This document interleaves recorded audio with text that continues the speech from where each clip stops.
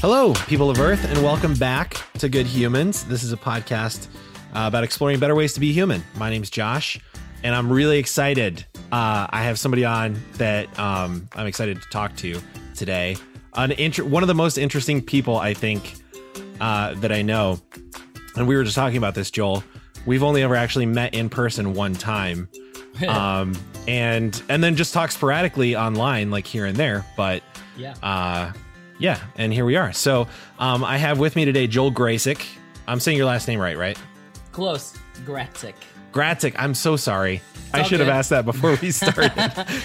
When we fly standby anywhere, we always know when they're trying to pronounce our last name because they just botch it over the loudspeaker. It's great. All right. Well, I'm an asshole, and all of our listeners already knew that. I'm just, in case you weren't aware, Joel, I'm an asshole. So okay, I am now informed. Thanks.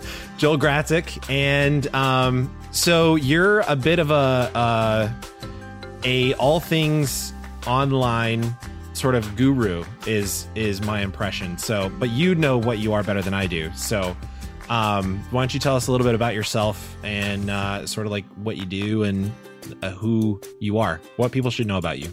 I feel like I'm a bit of a non-traditional freelancer or non-traditional employee. I love that term. So one of the things we were talking about when I reached out to you in the first place was that Facebook post that you made about being a non-traditional employee. I really like that.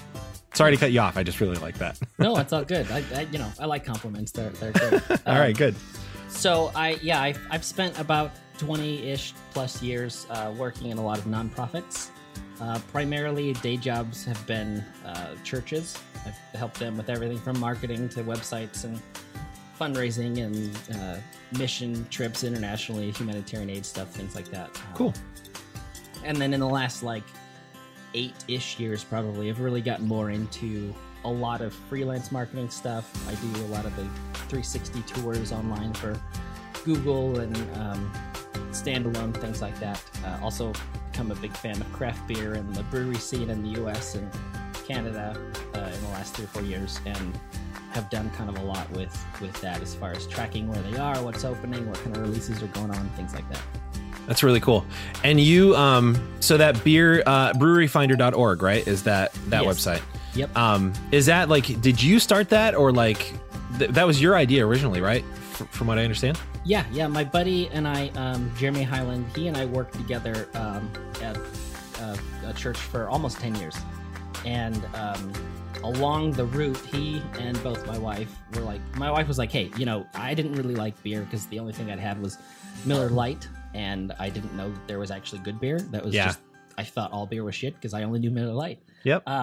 But she encouraged me to try new things. And Jeremy's a big home brewer. He knows a lot of beer types and styles. And, he kind of got me into that. But anyways, probably maybe, I think 7 or 8 years into us working together, he would just kind of complain one day about how difficult it is to go into a new city and find a brewery or find out is it open? Do they allow kids? Because he's got a young kid like I do. Right. And I was like, we can do something about that. There's all these really great regional maps. If you go to Boston or you go to LA, they've got kind of their own thing, but there's not really a good, easy to use national thing. So I was like, well, beer and I know tech stuff. Let's figure it out. So we came up with something, and it's been an ongoing process. We're not moving on it as quickly as we'd like because it's a part-time passionate thing, but sure. It's definitely a lot of fun. Yeah, man. I've been on there a few times myself. And there's quite a bit on there already.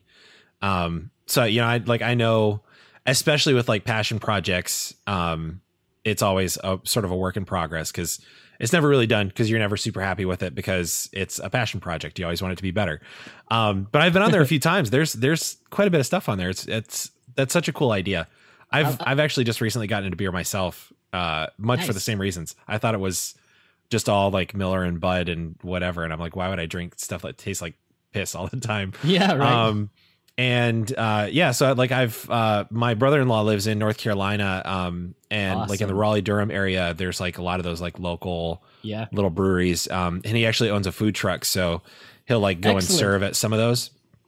I've gotten to try a few of those out there. there's some good stuff out there. You're drinking something right now. Yes, actually, I kind of did it a little bit to show off, but also because this is probably one of my favorite beers. The first time I had this beer at Solemn Oath, it's called Sybil's Revenge. Okay. And they made it, well, let's see. They just had Oath Day, their annual, anniversary party. It was Oath Day 6, and I had this for the first time at Oath Day 2, so about 4 years ago. It was a one-time run then, and I thought they weren't ever going to make it again. And I was part of their old order, which was like a membership-only thing. And so they did the original base beer, but they aged it in some barrels. And it was interesting. Their 5th release of that membership thing. And this is my last of 3 bottles because I knew I needed something really good to drink. It's just, I mean, it's a great dark beer. Very cool. I can't say anything better about it. I like it. My traditional podcast drink is usually something with whiskey in it. Nice. Yeah. So tonight it's actually just rye. Is just straight rye. So, but yeah, good stuff. Good stuff.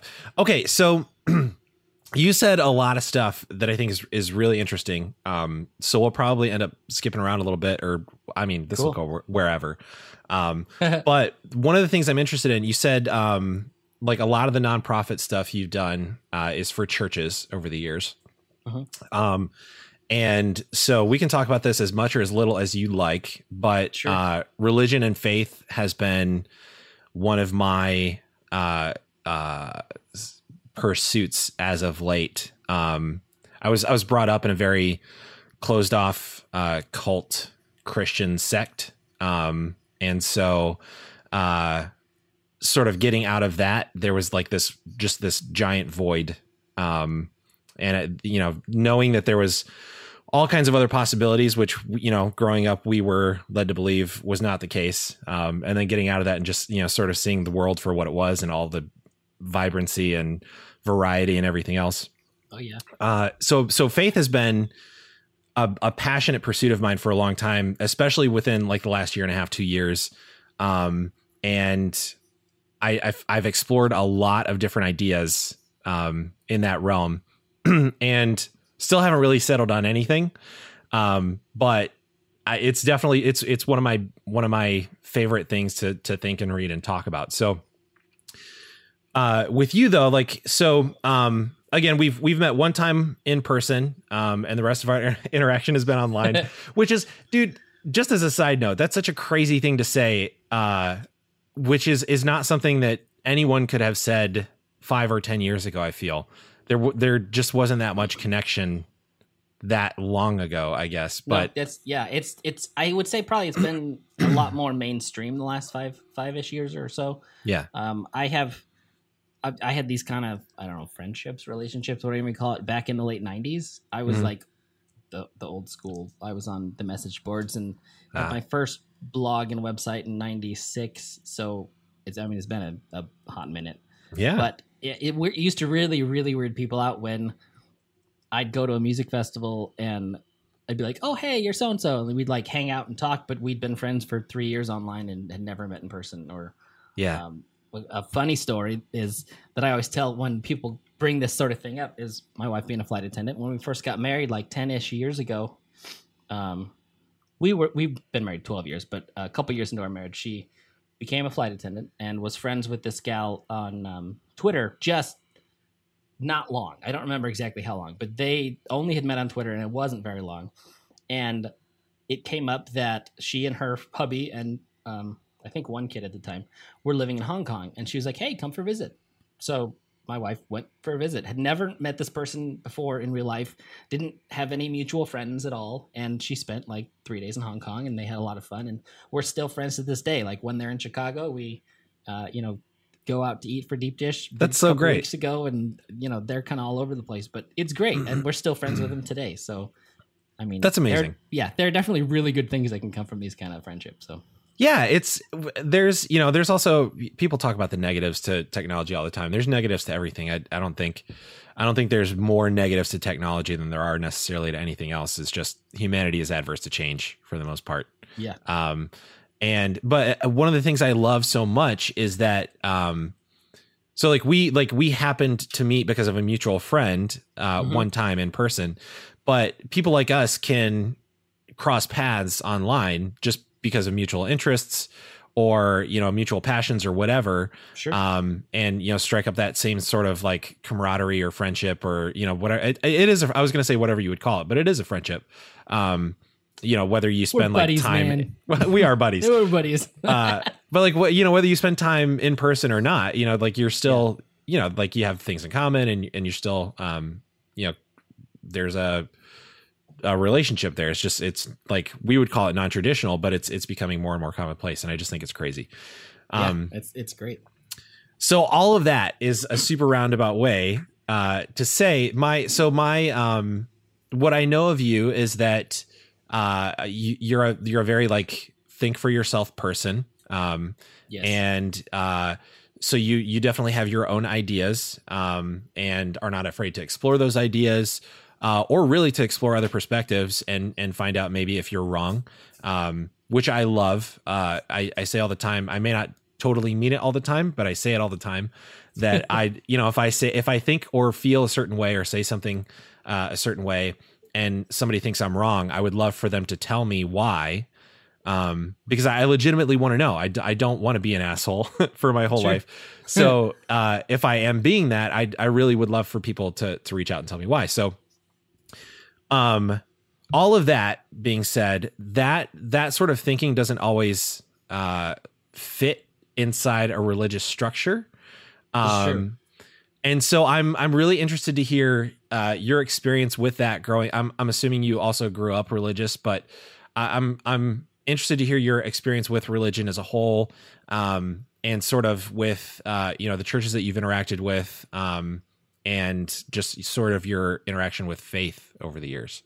It's a big question, but yeah, it is. And so I'm kind of like seeing what I should grab out of the air here to start with. But so, yeah, I mean, even as a really young kid, I was in the church because my dad had been in the ministry as long as I could remember.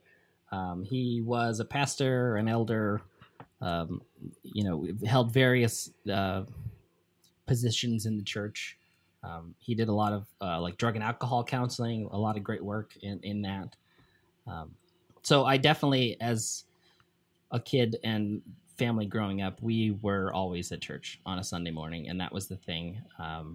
Sometimes Wednesday nights, depending on what we went, some kind of like Bible camp thing for kids and things like that. I remember those. Yep. And a lot of that was varied because my dad, for various reasons, switched jobs for a few times, and so we were in Indiana and Ohio and Oklahoma, and we've been a number of places and to a number of churches even before I was in middle school. So we had a lot of experience with mostly like middle of the road to pretty far right, even into the cultish realm, like you were mentioning. Yeah. With some of those, and then we got involved with the church, where we were pretty involved, I think, for 7-8 years. That was like that, super conservative, didn't know the questions to ask to verify what was being taught to be true. Right. Things like that. Some stuff went down and we left that church. And through the wonders of Google, found out that a lot of what was said that even should have been easily verifiable before the internet wasn't. So things as simple as court records that showed the church did pay damages in lawsuits that they said that they didn't.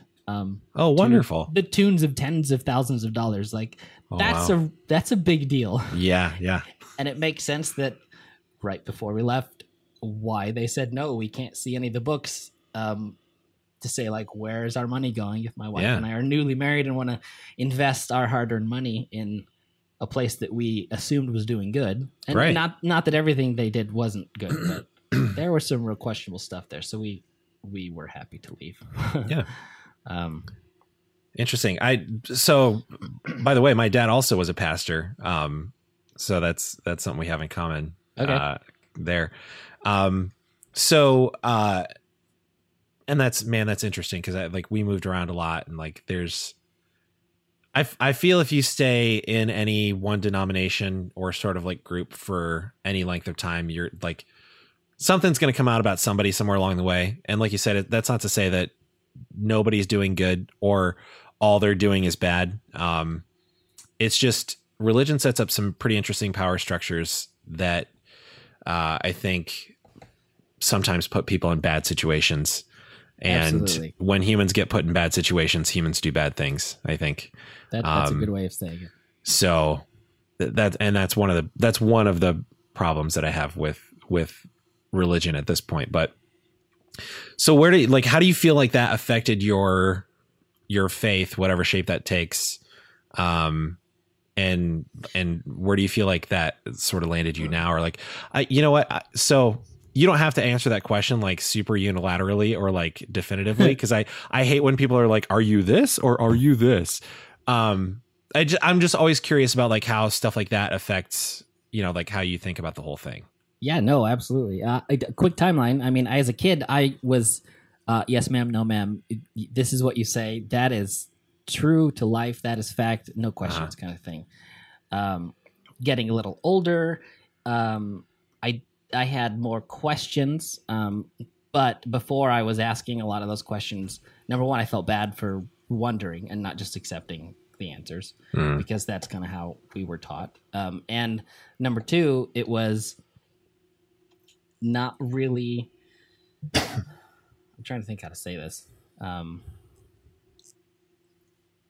Going from the yes no to the feeling guilty to being the kid or the not young adult because it was still like junior high, but when they had an altar call, like I was always down there because I wanted to make sure that I was saved, and like I did something that week to fuck it up, and I didn't want to same the kid that like ended up in hell because I mouthed off to somebody but didn't remember it. Yeah, I know how that feels. I think a lot of people do. I mean, I've had those conversations with people later on going, wow, that was some real shit that people anyways.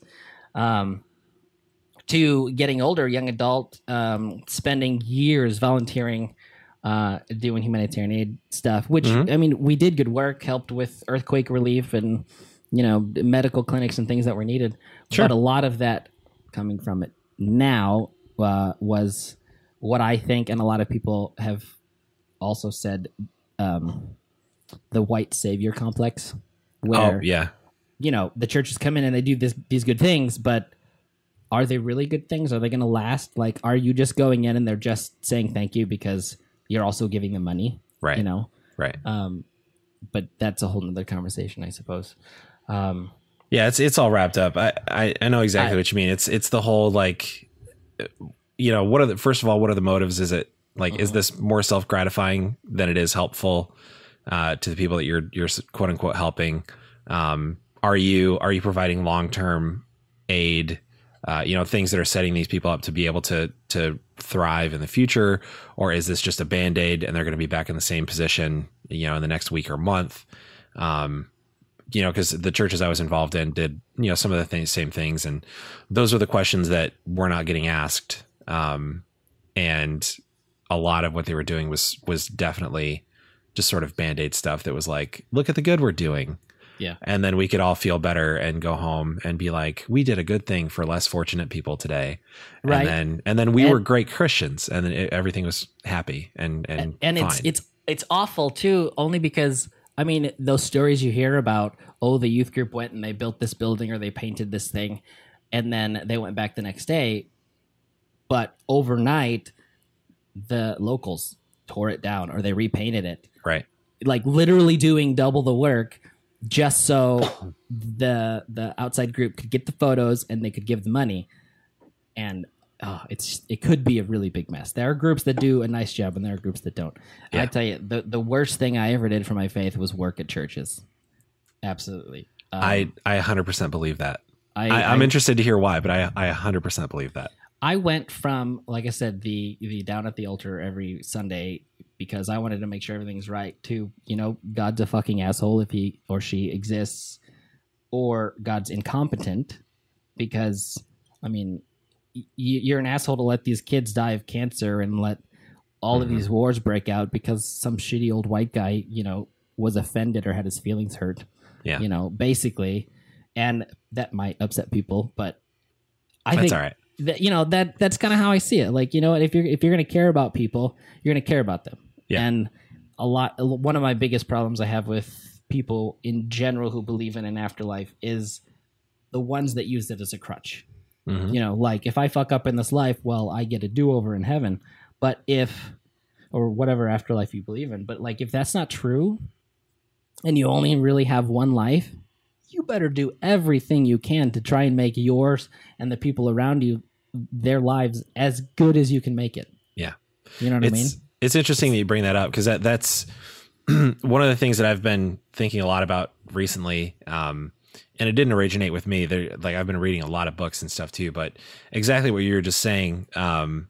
There's this, I feel like it's a very Christian idea, but it's not isolated only to Christianity because this exists in other cultures and faiths. But the idea of, I'm going to just make it through this life because the next life is what really counts. That's what really matters. Like right. This is just, like Christians say it all the time. This is just temporary. I'm just passing through. Like they have all these like cutesy ways of saying it. And so this life is just something to get through, with as little trauma as possible so that you can make it to the real thing, which is heaven and eternity. And that's where the good stuff happens. This is just the suffering we have to go through to get there. And even as a kid, I always thought like, then why any of this? Such a cop out. Why would we be here? Like if this is why would we have to suffer for 70-ish years before we get to that thing? Why wouldn't we just go straight to that thing if that's the real thing? Like, what are we doing here? And the answer was always, well, to tell other people about Jesus. And like, that's why we're here. And I'm like, but if nobody was here, nobody would have to do that. Right. Like if we could all just skip it, Right. So if God set up the rules, why they didn't have to be set up this way. Right. Exactly. So yeah, that never really sat right with me either. But the other part of that is like, there's religion as a whole or God as a whole. I think, beyond just being an asshole here and saying, well, it doesn't matter. This is temporary anyway. It doesn't matter. Like there's so much, what you alluded to earlier, there's so much like suffering and pain and wrong that happens here.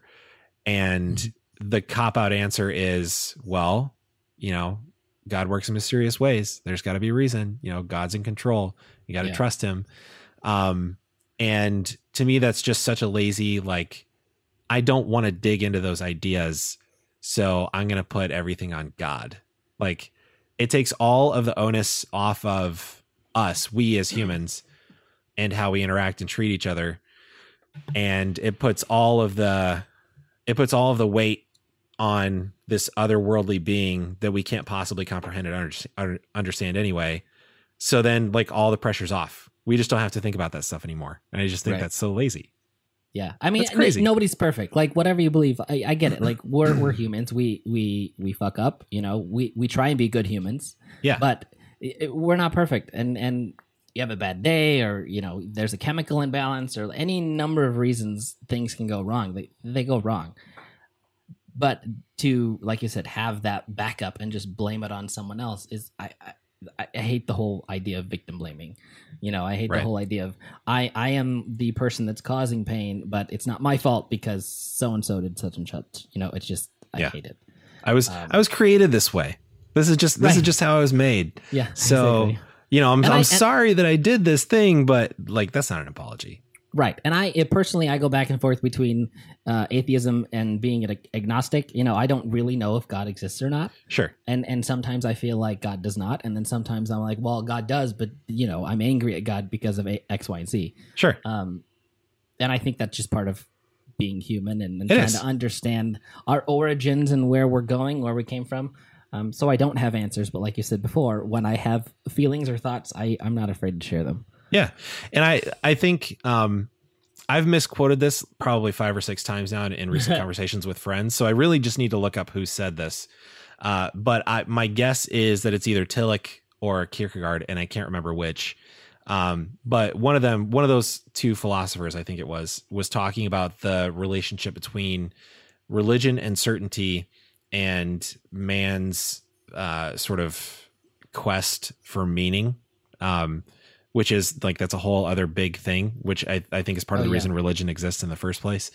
Because we love for things to make sense. And absolutely, if somebody didn't put us here, then how does any of this make sense? I think it's sort of how the human brain at its like basest level is functioning. But so one of those two, either Tillich or Kierkegaard, I think, said true freedom is the freedom from certainty. So mankind is searching for certainty since our beginning, since we have recorded history.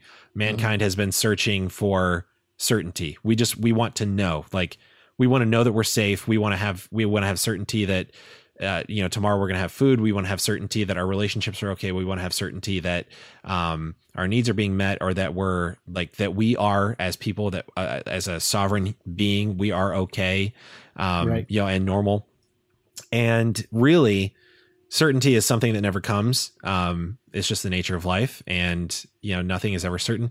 Dude, case in point, I picked up my car today from the repair shop because I had a hole in my muffler. My car was real loud. There was fumes inside my car.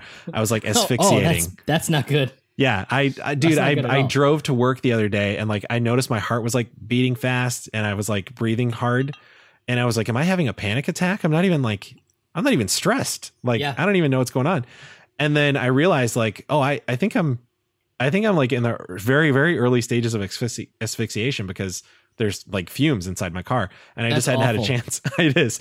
I just hadn't had a chance to drop it off at the shop yet. So I dropped it off this afternoon.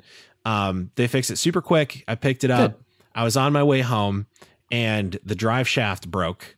No. Yeah. And so like, I had to like roll off to the side of the road, which is basically, that's my car's totaled now. Like, it's a 2001 Accord.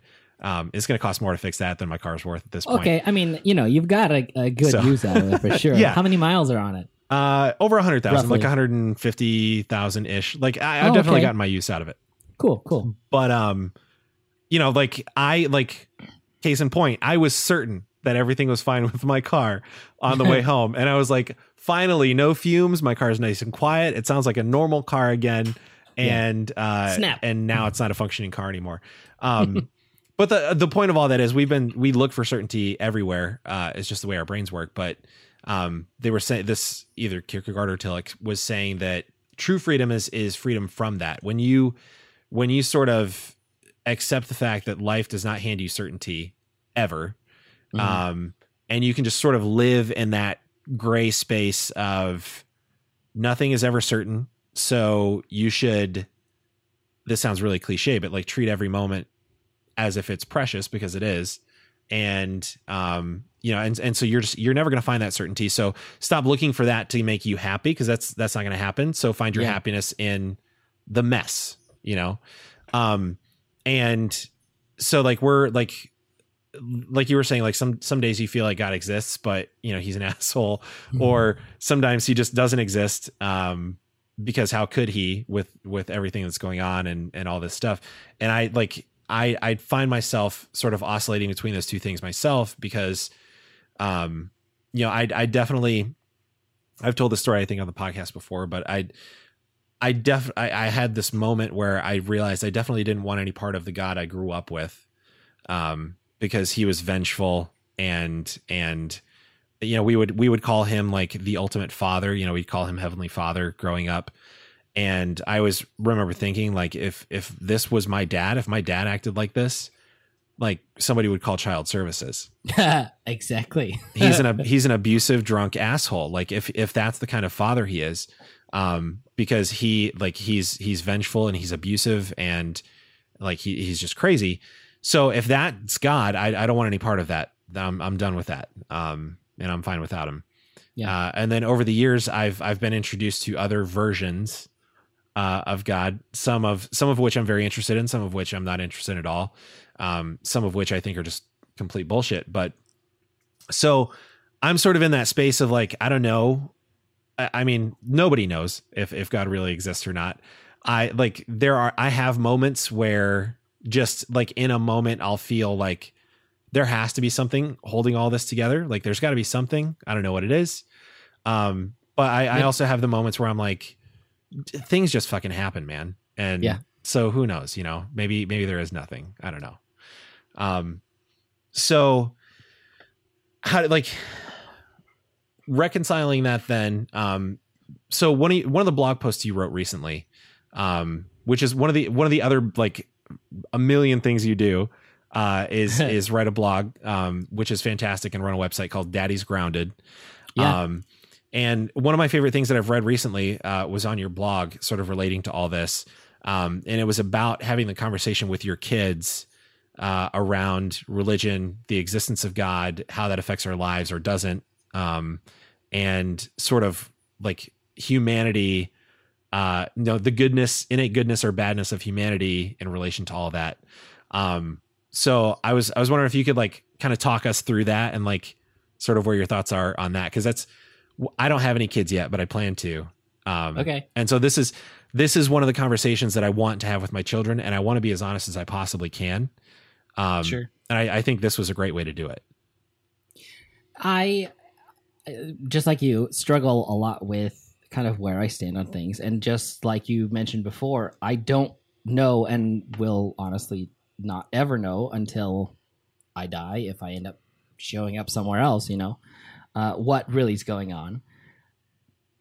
And I definitely am jaded, and I feel a bit like an abuse victim when it comes to all the stuff that I went through, dealing with a lot of churches, particularly one church where just a lot of shit happened that didn't have to.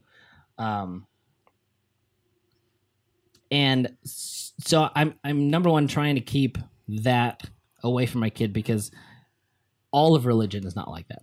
You know, right. I had a really bad experience with one very specific group of people, and I have to try very hard not to do what people do and kind of clump everybody together in this one group, like all religion is this, right. Which it's not.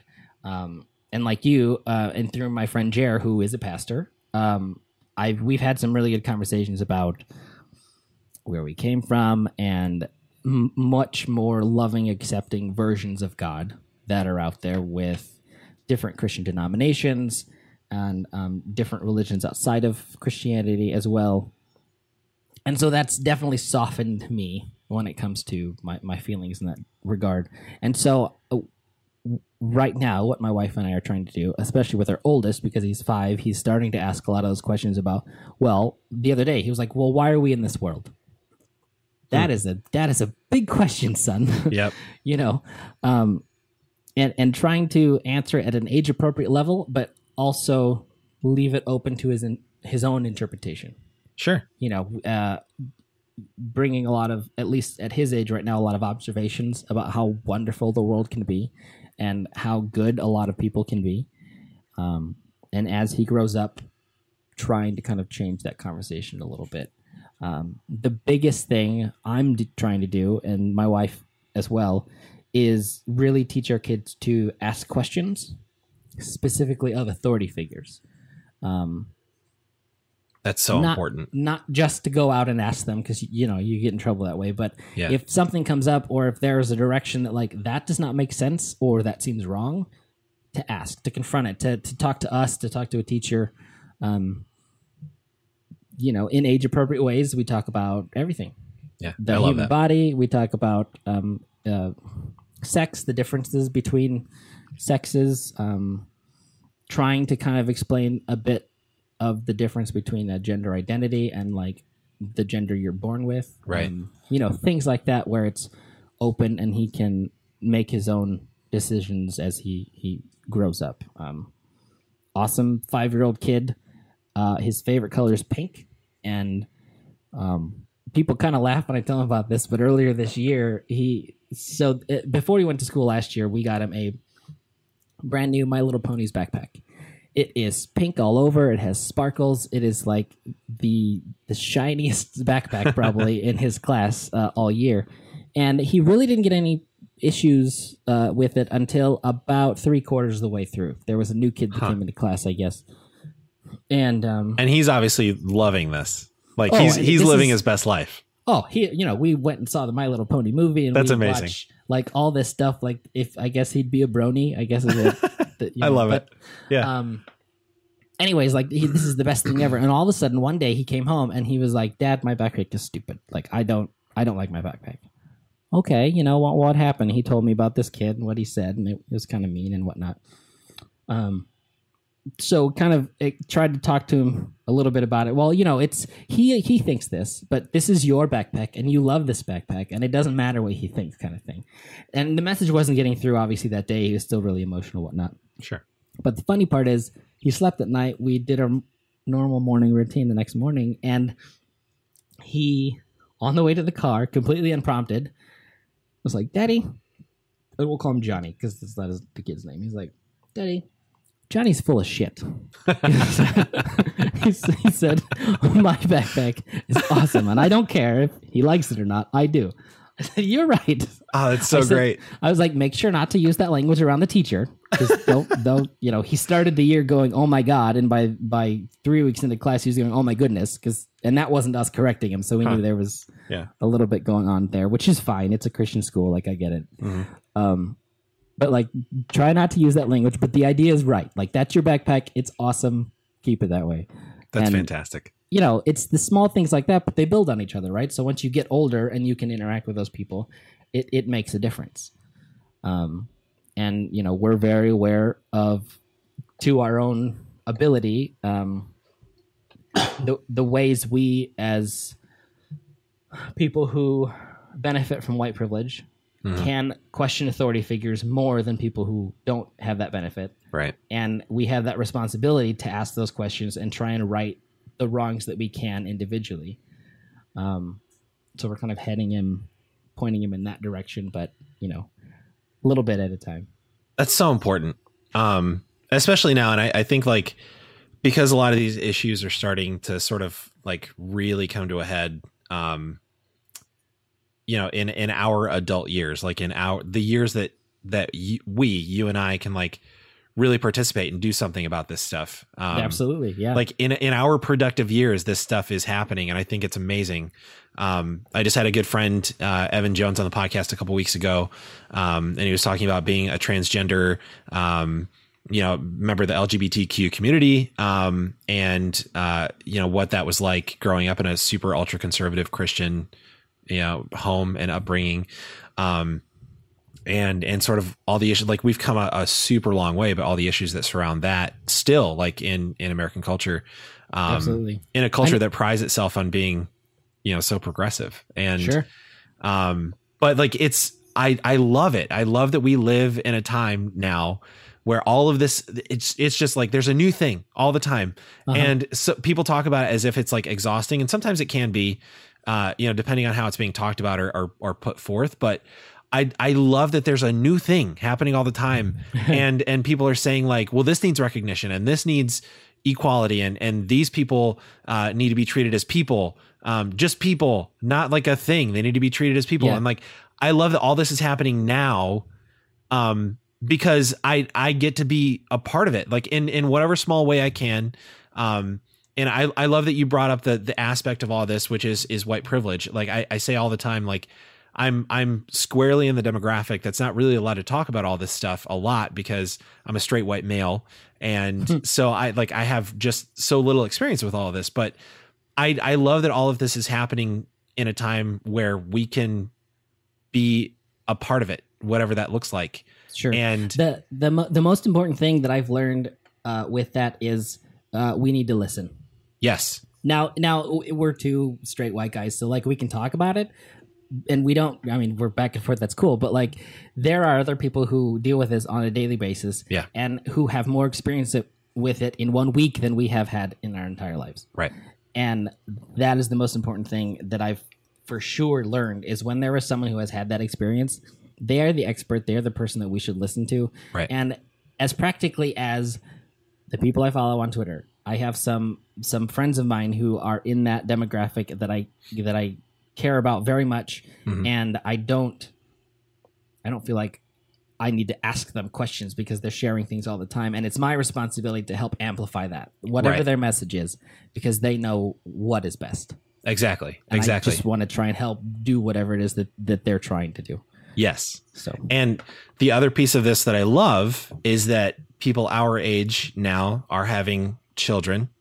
And so you are having these conversations with your 5-year-old son, and you're explaining all of this again in an age appropriate way. I mean, like a 5-year-old can't really wrap his head around, genders necessarily, let alone like gender identity and the difference and all that stuff. But it comes with age. And so like having those conversations, and as he gets older, the conversations will change and they'll get a little more nuanced. And, but what I love is that we have the opportunity, and you have the opportunity to like teach your kids about this stuff as they're growing up, because those kids are going to be our legislators someday. And the hope is we won't have old, rich, straight white men legislating for people who are not anything like them, but they just have this perception of how everyone is. And so that's how they're legislating, and they're so disconnected.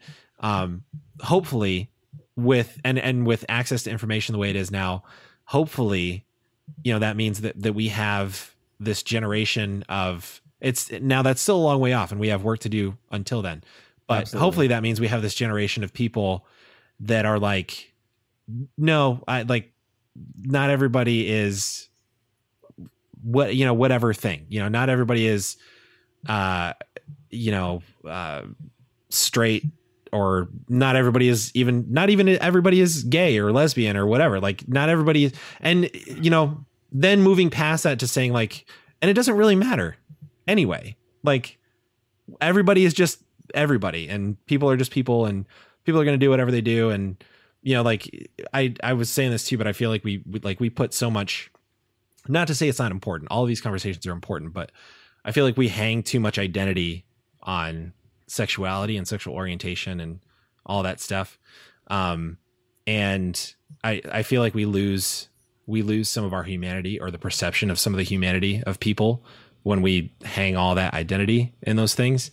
Because people are just people at their core anyway. I understand where you're going with that, but I am going to disagree with you. That's fine. I want to hear why. Well, because, when you think about being human, a large part of being human is your sexuality and your sex drive and the whole way you identify yourself within that gender identity.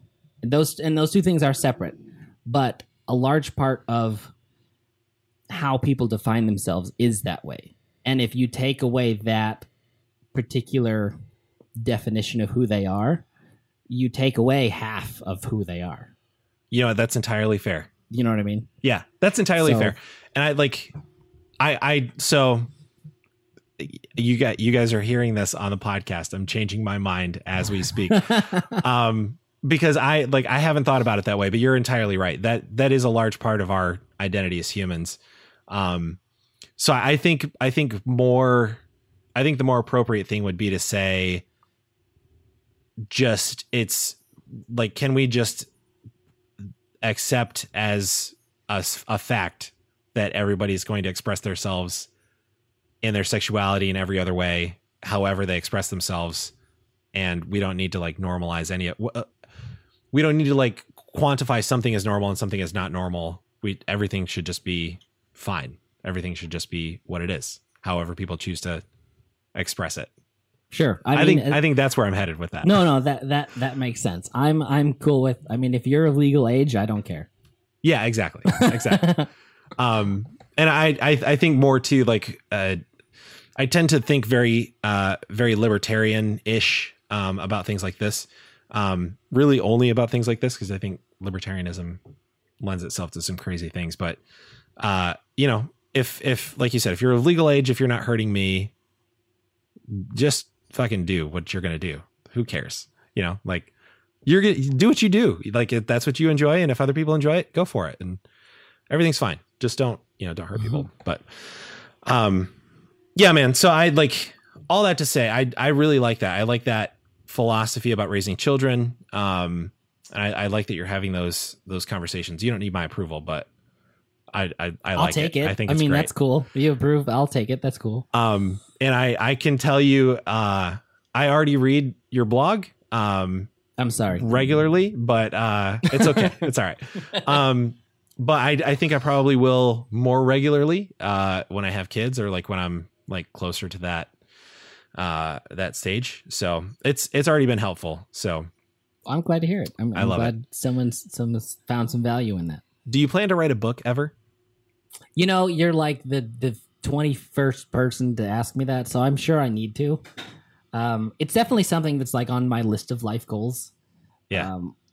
Currently, it's not in the cards, but it's definitely something I want to work on. We're moving soon into a home with more space, and I mean, right now I'm doing this interview in our kitchen, which is connected to the dining room and the living room, and everyone else in the house is quiet because we're talking.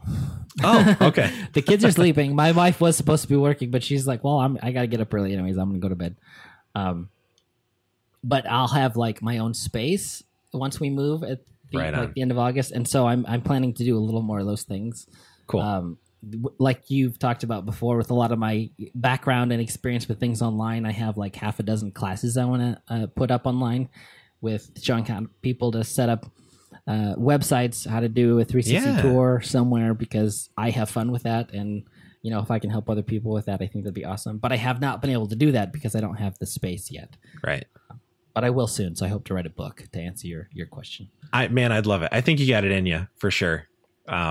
So Thanks. you have one buyer here whenever that comes around. That's so good. So I have about 24 people I know. I can sell those copies. And Perfect. There you go. And that's a whole first run. So yeah, absolutely. All your first editions are sold out.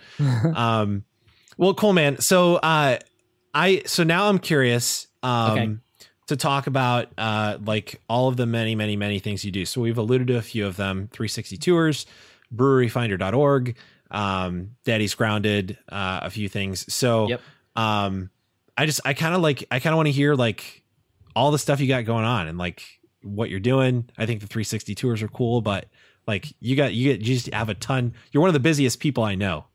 I got to try and cool. make things happen, because I mean, working in nonprofits, at least the ones that I've been in, are not profitable. So like I'm making about what I made 10 years ago. So I need to do a lot of these other things to kind of, help make ends meet. Sure. And so the 360 tours have been a lot of fun. I fell into that by accident like 2 years ago or so. I don't remember why I ended up buying the camera, but it was affordable. It was on sale. I had some money and I was like, well, I'm going to do it. And it kind of took off. I was able to start my own kind of freelance thing where I go to breweries, or I've gone to like veterinarians' offices or libraries and done tours and put them up on Google, and obviously that helps them out. And then, my name gets out there a little bit more. The new Ballast Point location in Chicago, I went the day before it opened and did a tour for them. And I don't know, they've been open like 2 months or something. And I've got almost 125,000 views on the tour.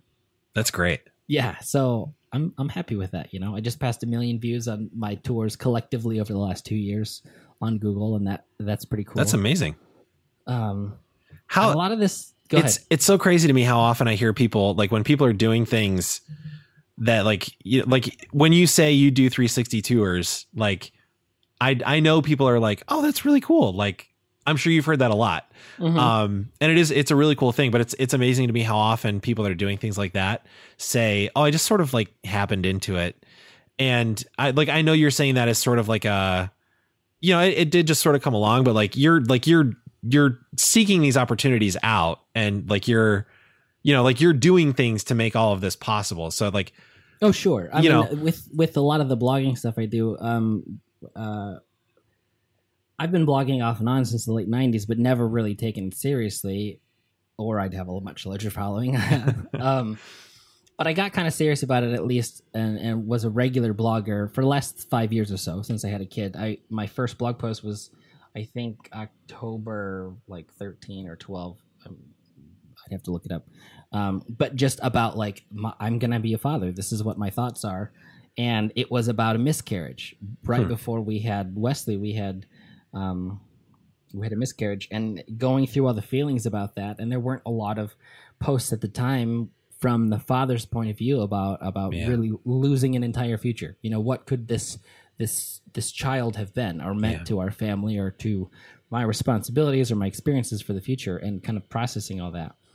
And it's gone two ways. One, where a lot of my personal feelings go into it, and we tell stories, and we have cute pictures from a trip to the zoo we did, or a couple years ago, my wife and I went on our 10th wedding anniversary. We didn't have childcare, so we took Wesley with us. And we were with him and as a family in Madrid for like 4 days. It was lot of fun. And so we've got all these photos and, home movie kind of things.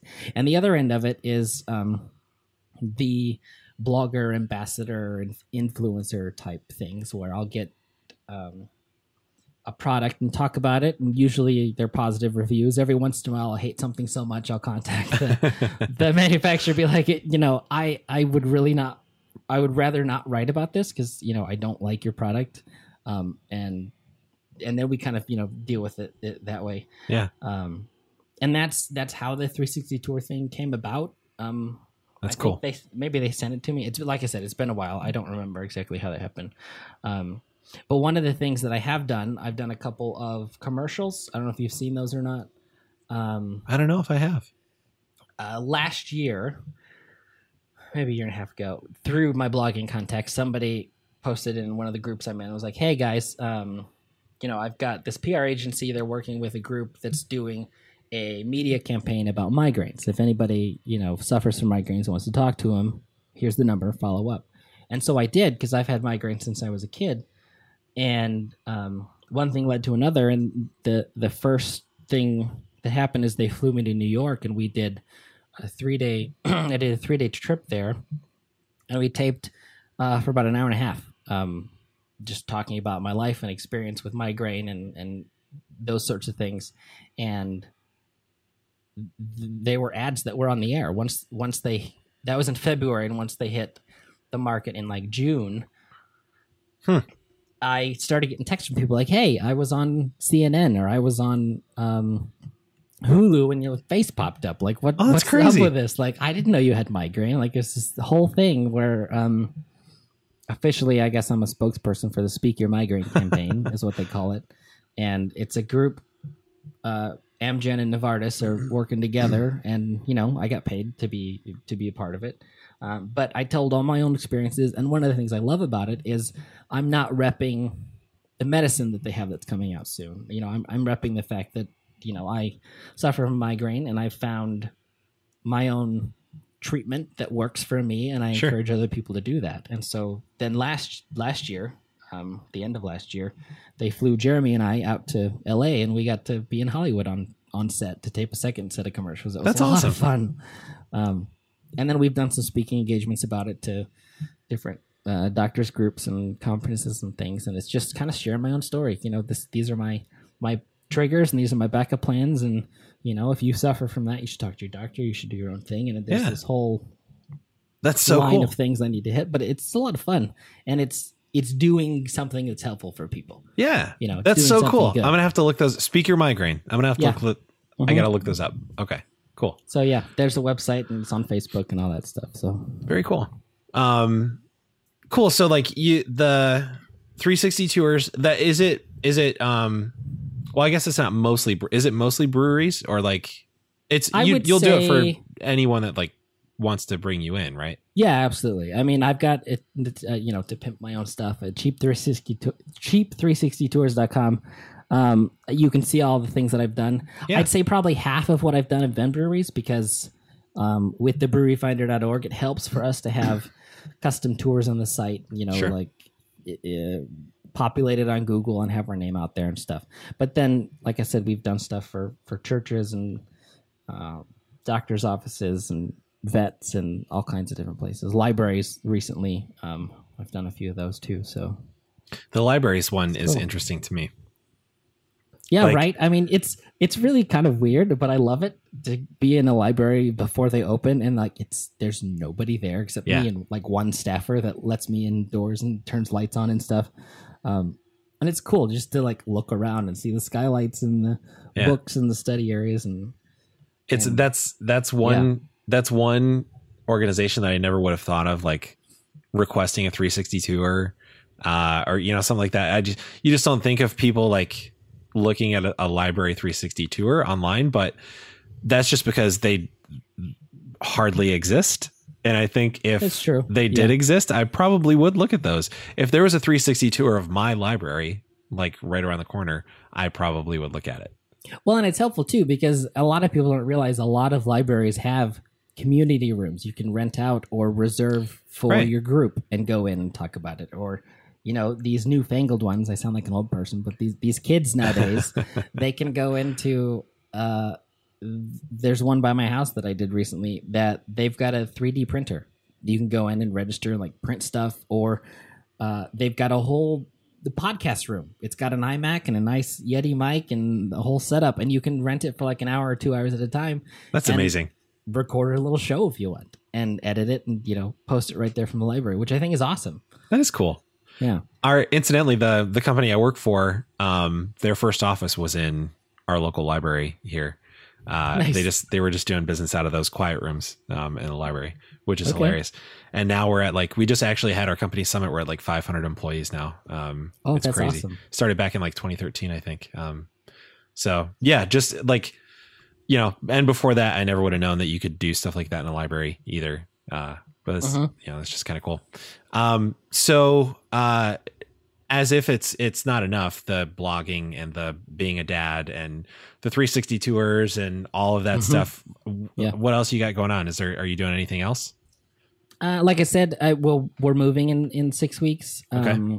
My wife and I will have both her mother-in-law and then my father living in a 4-bedroom, nice big basement for the kids to run around, backyard and stuff, which will be great. And that's going to, number one, keep me busy. It'll be good for family, and it'll also give me, I'm sure, things to blog about. And, Good deal. I'm prepping for a daily video blog.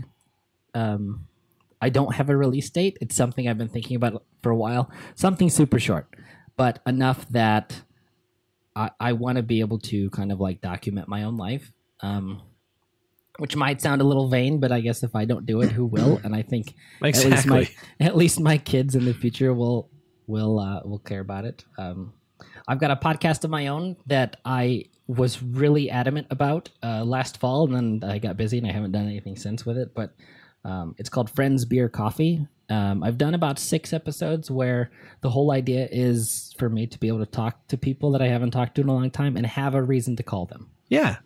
I listened to a couple episodes of that. I'm a fan. Yeah. I like your format. Thanks. Now that I have the Yeti mic, it'll sound better because it's the real shitty mic on just my iPhone's what I started with. But And I love that premise for a podcast too. Just a reason to call somebody you haven't talked to in a while. Absolutely. Like I've not talked to you in 8 years, but like I would love to call and let's just chat and hang out online and just Cool. catch up. And a 2-hour conversation turns into a really interesting 35 minutes for people who probably don't know who we are. And, it serves this purpose, and I've got like a bulk hosting plan, so it's not like my one site's going to make a difference whether it gets a lot of traffic or not. But right. Well, that's cool, man. And this is all on top of your day job, right? yeah, I work about 45 to 50 hours a week at a church in the western suburbs. I joke that everything that I do there is basically if electricity runs through it and it's not the heating and cooling system, I'm somehow responsible for it. Huh. I feel like that's how a lot of churches function. It's true. I mean, I do all the marketing stuff. I do a lot of the network stuff. They just installed a new security system, so I was helping there with getting people, dealing with that. And there's a school attached, so I've gone in and read to the kids for, story time and stuff, which is fun because it's nice for me to go in and there's my kid and I get to read the story to the group. And back to the gender thing we talked about. There's a book that I got, and I haven't posted the review yet, but I need to. It's called Pink is for Boys, and it's a really simple book based on, I think it's like like 5 to 8 year olds or something. And the whole premise is like colors are for everyone. If you like blue, it doesn't mean you're a boy, and if you like pink, it doesn't mean you're a girl, kind of thing. Yeah. And I was super shocked, honestly, in this pre-K classroom reading the story. At the end, they always talk about the stories, and half the class thought it was great, but the other half was very adamant about gender stereotyping now, and how, well, if it's pink, you can't like pink if you're a boy. And they were very adamant about this. And so that's going to, I guess, go into my review for it coming up. But it just came out like 2 weeks ago, and it was a real conversation starter for these kids. And that's cool. I don't know. My eyes opened up about it, but it's a really super cute book about, you can have any kind of favorite color you want, and it's cool. I like that. And these kids are like 8, 9. No, these kids are like 4 or 5. This is preschool. Oh, okay. So like even younger, and that's Wow, why that's it was interesting. surprising to me that, like, dude, these kids. Yeah. I mean, they learned it from somewhere. Yeah. It was interesting because they have all these kids lined up on a rug, and then I sat on a chair in the front of the room and read this book and turned the pages so they could see it as I read it. And they're like 1 or 2 line pages, so it's really quick to get through. And one of the things that stuck out to me at the end of it was there was a girl, 4-year-old, probably maybe 5, who was very adamant at the end that was like, no, it's okay. Like, my sister is 12 or whatever she was. She's older. Like, and her favorite color is blue. And so if that's cool with her, like, I can like blue, and I'm a girl, and it's fine. And it was funny to see them like go back and forth. And, yeah. I I would love to be there to see these just little minds sort of warring it out with each other, right, and exploring these ideas. Not because I think it's cute when kids are like entrenched in gender stereotypes at 4 or 5, but it's because I love seeing their little brains work through things. And I love that half of the class was like, no, what are you talking about? This is totally fine. And the other half is like, no, my dad said, or my mom said. I would just love to witness that like debate, like let's set up some rules, get a moderator, and let's have a debate between 4 and 5 year olds about that. Yeah, absolutely. Well, dude, so I have to say here, so you're doing all this stuff on top of your day job, on top of having 2 very young children, and a wife that travels a lot. So you're like at home a bunch with the kids. People get me confused with the stay-at-home dad all the time. I mean, I do stay with the kids most of the time. I'm the one that puts them to bed usually and gives them dinner, brushes their teeth, and like the whole 9 yards. So it's funny because as a blogger, once you get on some of these PR lists, they just send you these things. They kind of build on top of each other. And so somehow along the line, I got confused with a stay-at-home dad, which I'm fine with. But I think that kind of plays into the stereotypes a little bit. Like, well, if I'm an involved father with my kids, I must be a stay-at-home dad. Sure. Like, it's not normal within American society to have someone that works that often, but then also has all this time with their kids too, I mean, I think probably my only optional thing is sleep, and some days it's not, but usually it is, that's the one thing that loses out to everything else. Yeah. And so I don't mean to sound like I'm like putting you in that box of like stay at home dad. I don't mean to. I didn't take it that way either. I just felt like I needed to like put that in there. No. Yeah, that's totally fine. So like, I guess I'm just saying like, I admire you, and I'm impressed with how much you're able to sort of juggle and do and find time for. And I guess you like, a old boss of mine years ago used to say, you don't find time, you make time. So I guess that's sort of what you're doing. You're making time for things that are important to you. And I think that's great. And I think you are proof that I talk to people all the time and they're like, well, I would love to do this or that, but I work 40, 50, 60 hours a week, whatever. And so I don't have time. And I think you're proof that that's just not the case. People have time to do what they want to do. It's true. Right? If you want to do something, if it's important to you, you can make it happen. Yeah. My wife's what's called a baby wearing educator. She's part of Baby Wearing International, which is a group that teaches moms and dads and caregivers to be able to literally wear your baby on you, whether it's a soft structure carrier or you've got like this long piece of fabric that you can do this fancy wrap, and your baby or your young child is attached to you, so you have your hands free to do housework or studying or like whatever it is you do, so you can do that. And I'm working on a new website for the local group because as a technology person, I'm like, I could do something better than what you have in my sleep, and I don't want to offend anyone by saying that, but so I'm like, well, I'll volunteer to do that because I think it's important, and it's important to be able to help people out like that. So yeah, back to your point. I mean, if it's important and you want to find time for it, you can find time for it. Yeah, I like that. Speaking of, so like your wife is a flight attendant, Yes. and she's also a baby wearing educator, which I did not know was a thing until this moment, and that's cool.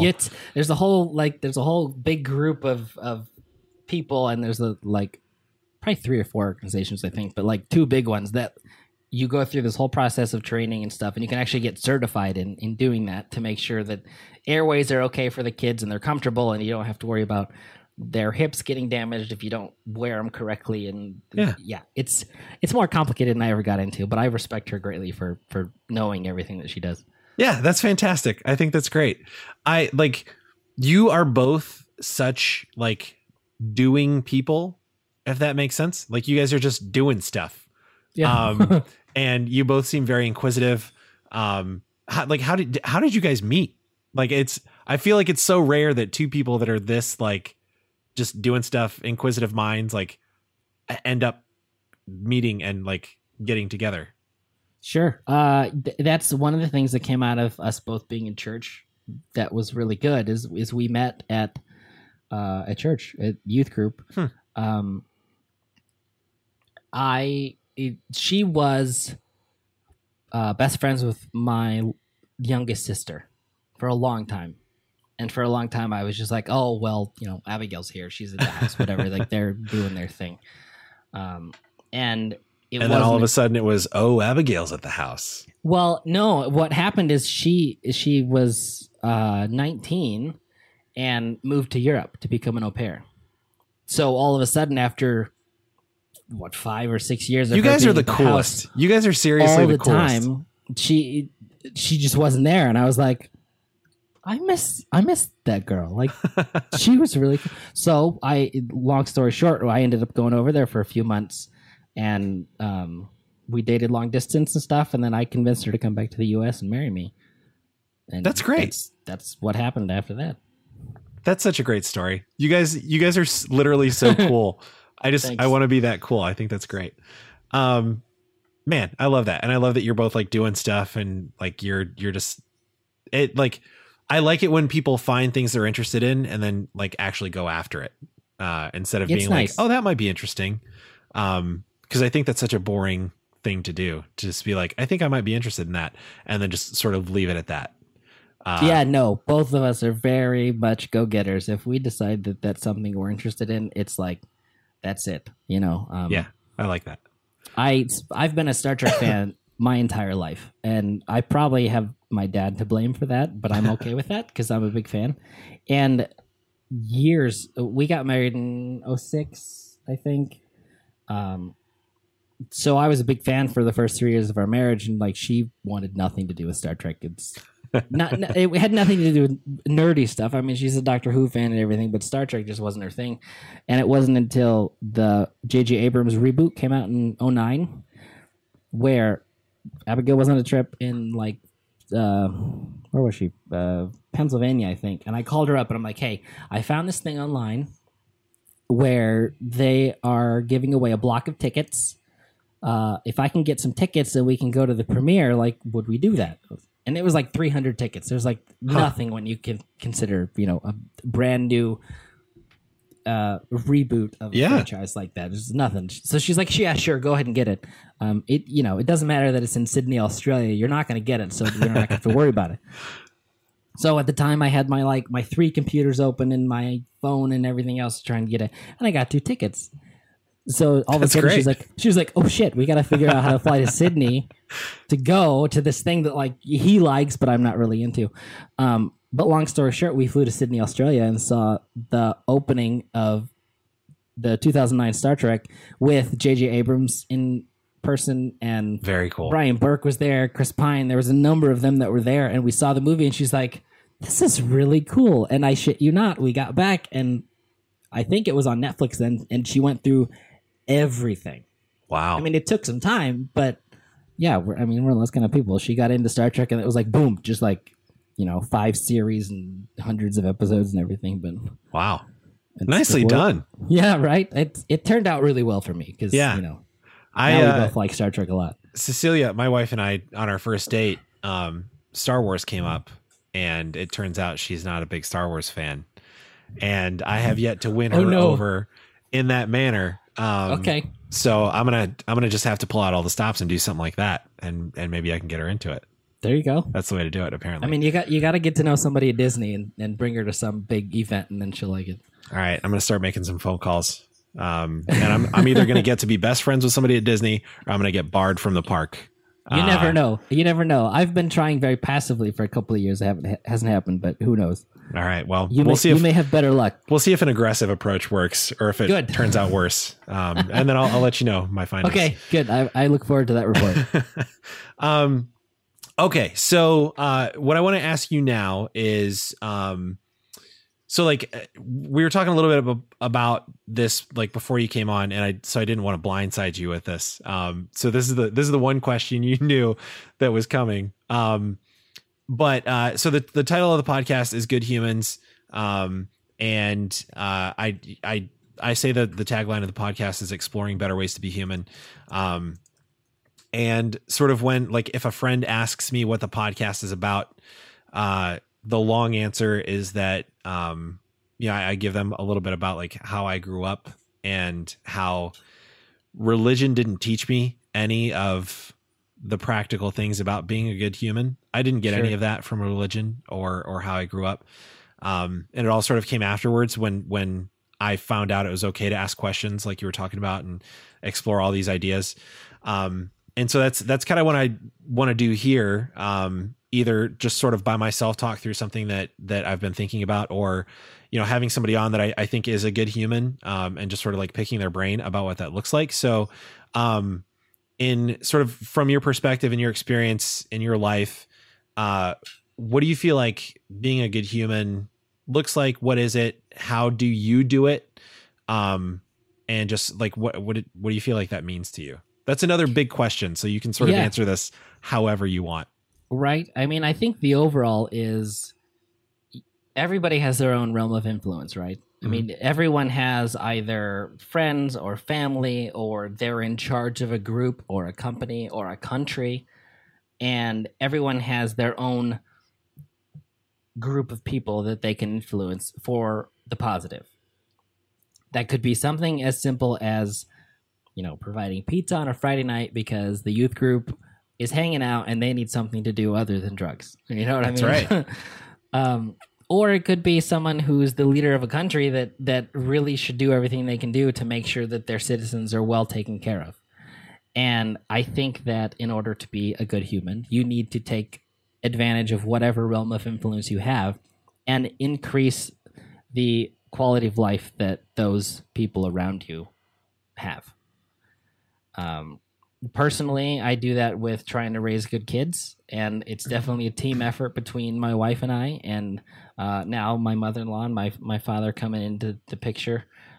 It's a team effort where we're all not necessarily always on the same page, but we talk about it and we kind of work through that and come out on the other end with hopefully a better set of kids than we had beforehand. And when we release them out into the wild, they end up making the world a better place.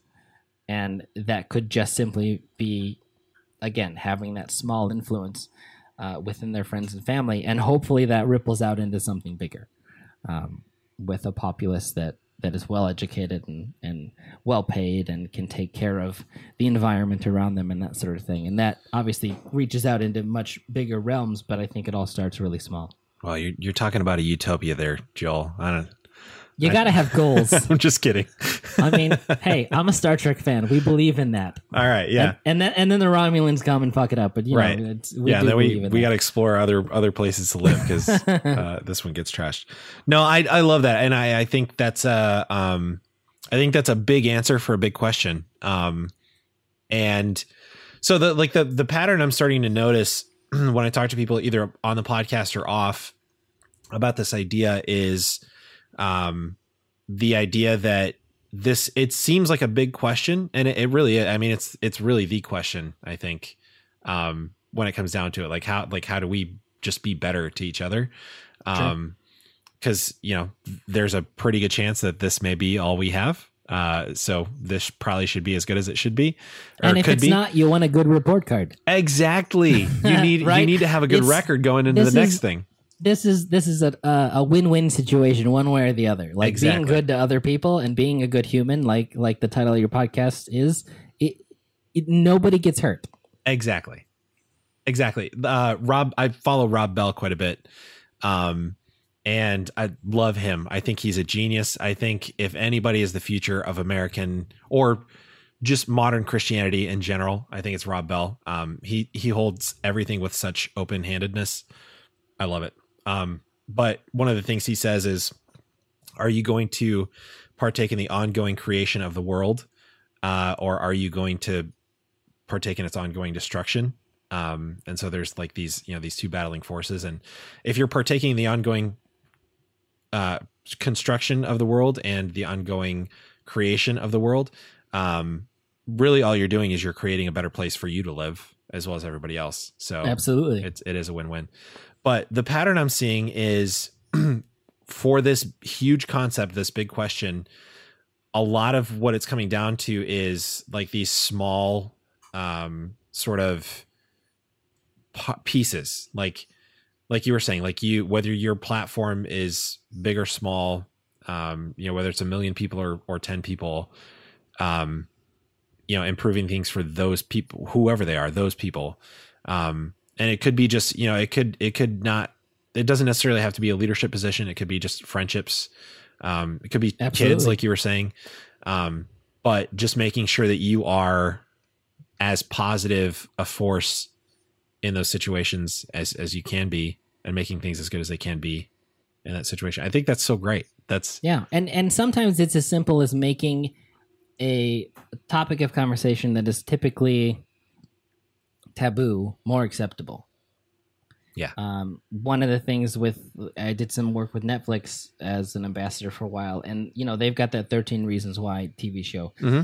And everyone has their own opinion on what it does or what it says and that sort of thing. But the general idea I want to get across is it's more okay now, I think, to talk about suicide and the issues surrounding it than it was before. Yeah.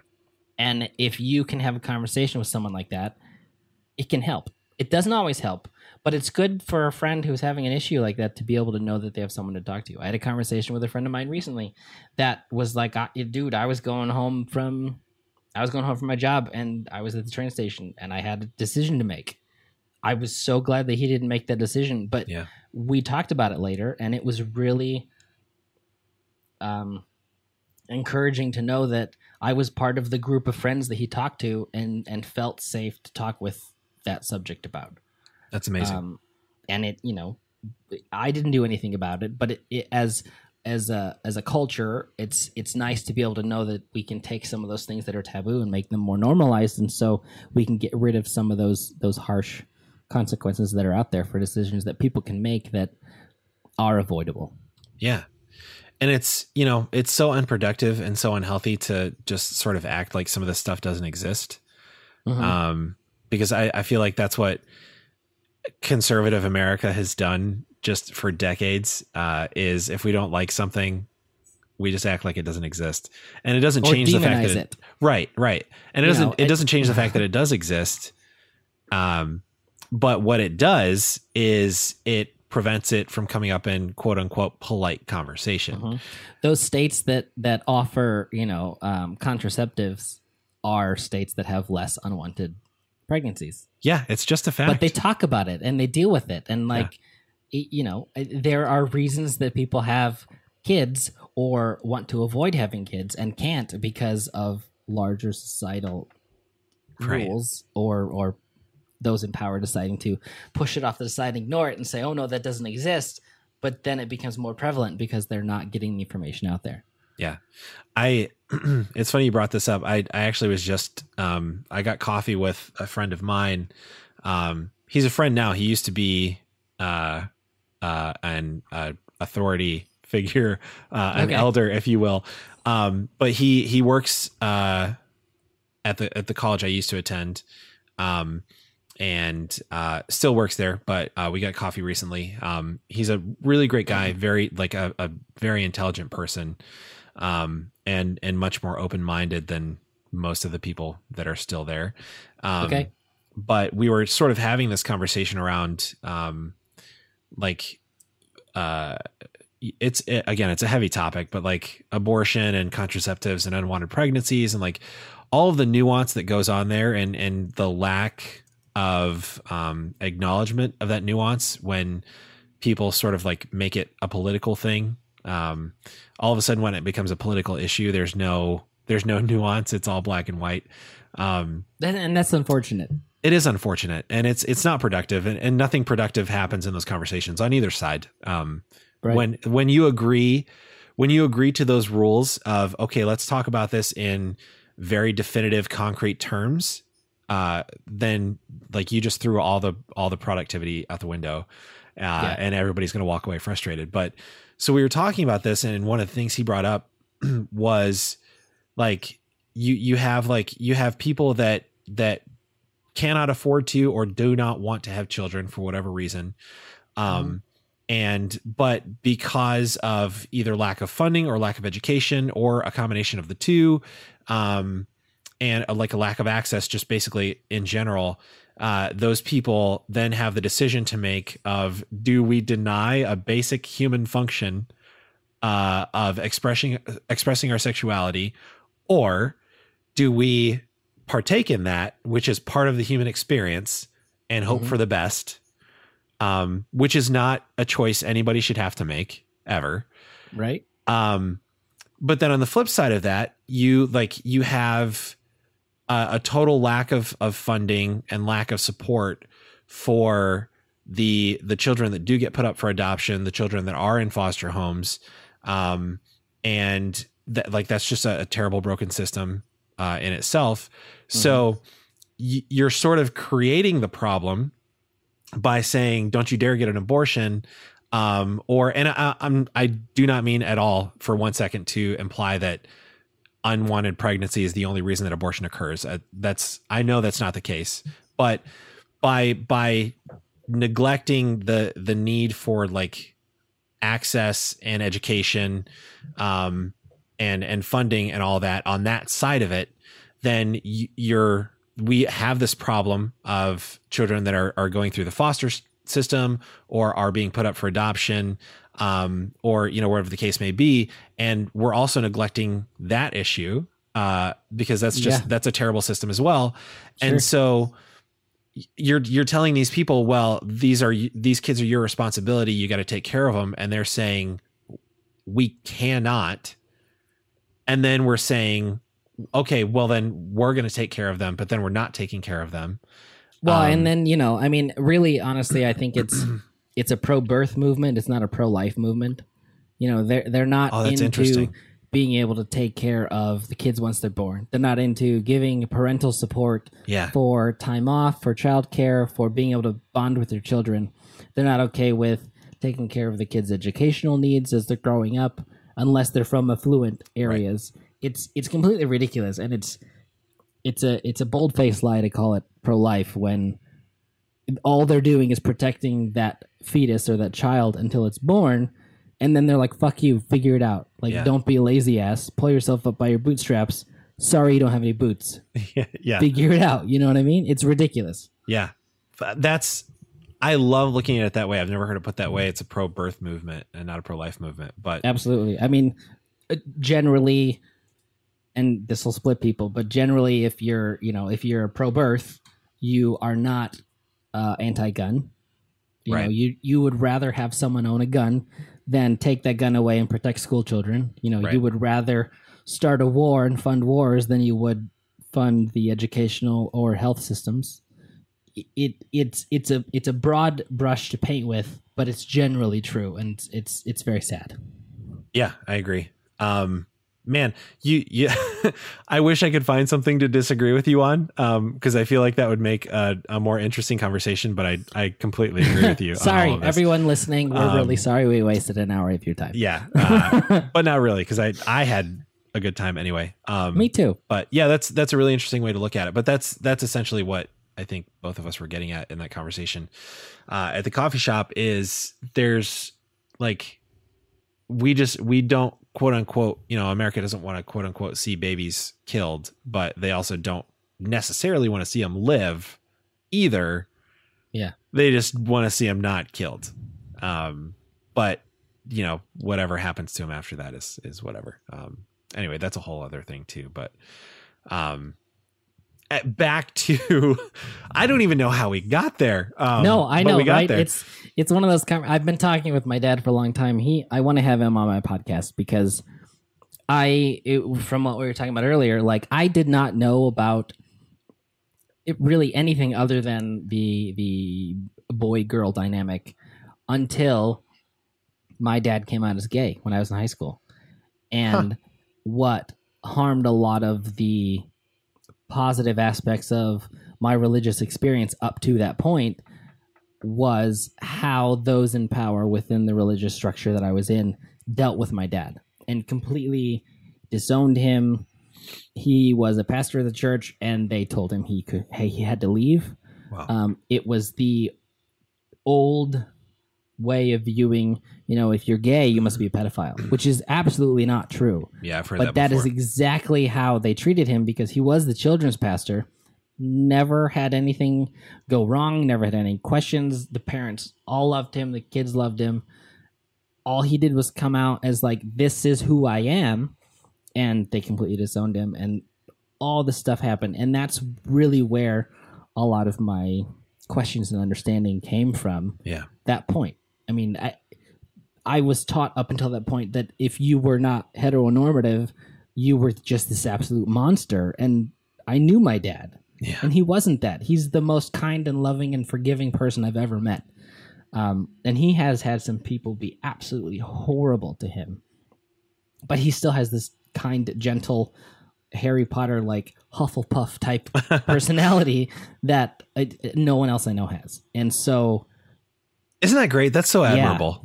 it really is. And if you're going to have a Christian in your life, my dad is always an example. Like, he's not perfect, but he'll forgive people even if they've done the most fucked up thing. I love that. And it's something to, I think, aspire to. And he's held on to his faith, even through all Absolutely. Yeah. No, I mean, I'm the one out there that's like, fuck that. I'm angry, like all this other stuff. And he's like, I'm not really there yet because, and he'll quote this theologian about this or that. And I mean, he was finishing his master's degree before some health issues took over, and he couldn't do that. But yeah, no, he's still adamantly a believer, and I respect him greatly for that. I respect that a lot too. I think that speaks volumes to the person that he is. I think that's great. I know nothing about your dad other than what you just told me, but I'm already a fan. So I'd love it if you had him on your podcast, because I'd like to hear more about him. Absolutely. He's like hopefully one of my next guests. So Cool. All right, man. Well, I've so enjoyed this conversation. I think we need to do it again, maybe at some point. sounds great. Because I feel like there's a ton of other things that we didn't dig into, that we probably could have. So Sure. we'll make a part 2 at some point. Awesome. So I want to make sure, like, because you're doing a lot of really, really cool stuff. So I want to make sure people know like where to find all of it, and what it is. So if you don't mind, Sure. just like tell us where to find all of your many, many things that you do. So the easiest way to do this is to go to my personal site, which is Joel, Joel, at Gratcyk. It's GRATCYK.com. And from there, you'll see links to breweryfinder.org, which is the brewery directory that we've got about 8,000 breweries listed in the US and Canada. We'll be expanding to Europe soon. Fingers crossed. I also have a site called brewery.work that lists probably 30 to 40 brewery jobs for people looking to get into the industry. It's a nice way to kind of get started that way. Most of it's focused in Chicago. Cool. Some of it is kind of starting out in LA, New York, that sort of thing. Obviously, I've got a dad blog, daddysgrounded.com, that talks about a lot of my personal experiences as a parent. My wife flying as a flight attendant, and then I'm home with the kids, reviewing things, going on family trips and that sort of thing. And then cheap360tours.com, where I do a lot of 360 tours, breweries, doctor's offices, things like that we've already talked about. And then just some random things I've done with a few plugins I've created for WordPress and stuff like that. So, cool. Yeah, that's the place to go. I love it, man. Thanks. And I hope I'm not wishing more like work and less sleep on you, but I hope you continue to do super cool things in the future. Thank you. Thank you. When I get any closer with that book, I'll be sure to let you know. Great. Okay, that sounds good. Maybe that's the next conversation we can have. And you can tell me all about the book when it's published or whatever. Maybe that'll be the third conversation we have, because I'll probably have you back on before then. But writing a book is a big process. I've had friends that have done it, and from what I've seen, it's not necessarily a quick thing. I know. I'm talking about it as if you're going to just pop it out in like 6 months. I know. We'll talk in January and it'll be done. Why not? Just take all your blog posts, put them in a book, and you're good. I'll just start a fucking series. Why not? A trilogy. This is my book trilogy right Wonderful. Here. That's perfect. Cool, man. Well, I really appreciate you making time for this. As we have found out, you're a very busy person, so I appreciate you. I know. Time. I kept pushing back our start time for this, so I apologize for that. We were getting the kids ready for bed and a whole bunch of other things at the house. So. That's totally off. Like I'm super flexible on my end. I have no children. I have a cat that acts like a toddler sometimes. Okay, and that's all I have going on my end. So things are super flexible over here. But perfect. Yeah. So I appreciate you making time. I love this conversation. I think there's a lot of good in this. So I hope it's helpful to the listeners. But yeah, man, I keep doing what you're doing. You're doing really, really good stuff. Thank you. And I think all of us are benefiting. So I appreciate it. That's the goal. Good. Listeners, thank you for listening. I'm so happy and humbled that you do listen. If you want to get in touch with Joel, check out his site. If you have a brewery that needs a tour, or a library, or a church, or a home that you just want to show people, I'm sure Joel would love to swing through. Sure. So thank you for listening. I am, you may have seen on the social media, maybe I talked about it on the last episode, but I have stickers now, and they will be available on the website very soon. So check out the website. It's goodhumanspod.com. And I'm going to be giving away some free ones. So make sure you keep an eye out for that too. I think that's all. I don't need to plug anything else. It's enough. They're done listening. So thanks for listening, guys. Until next time, be good to each other.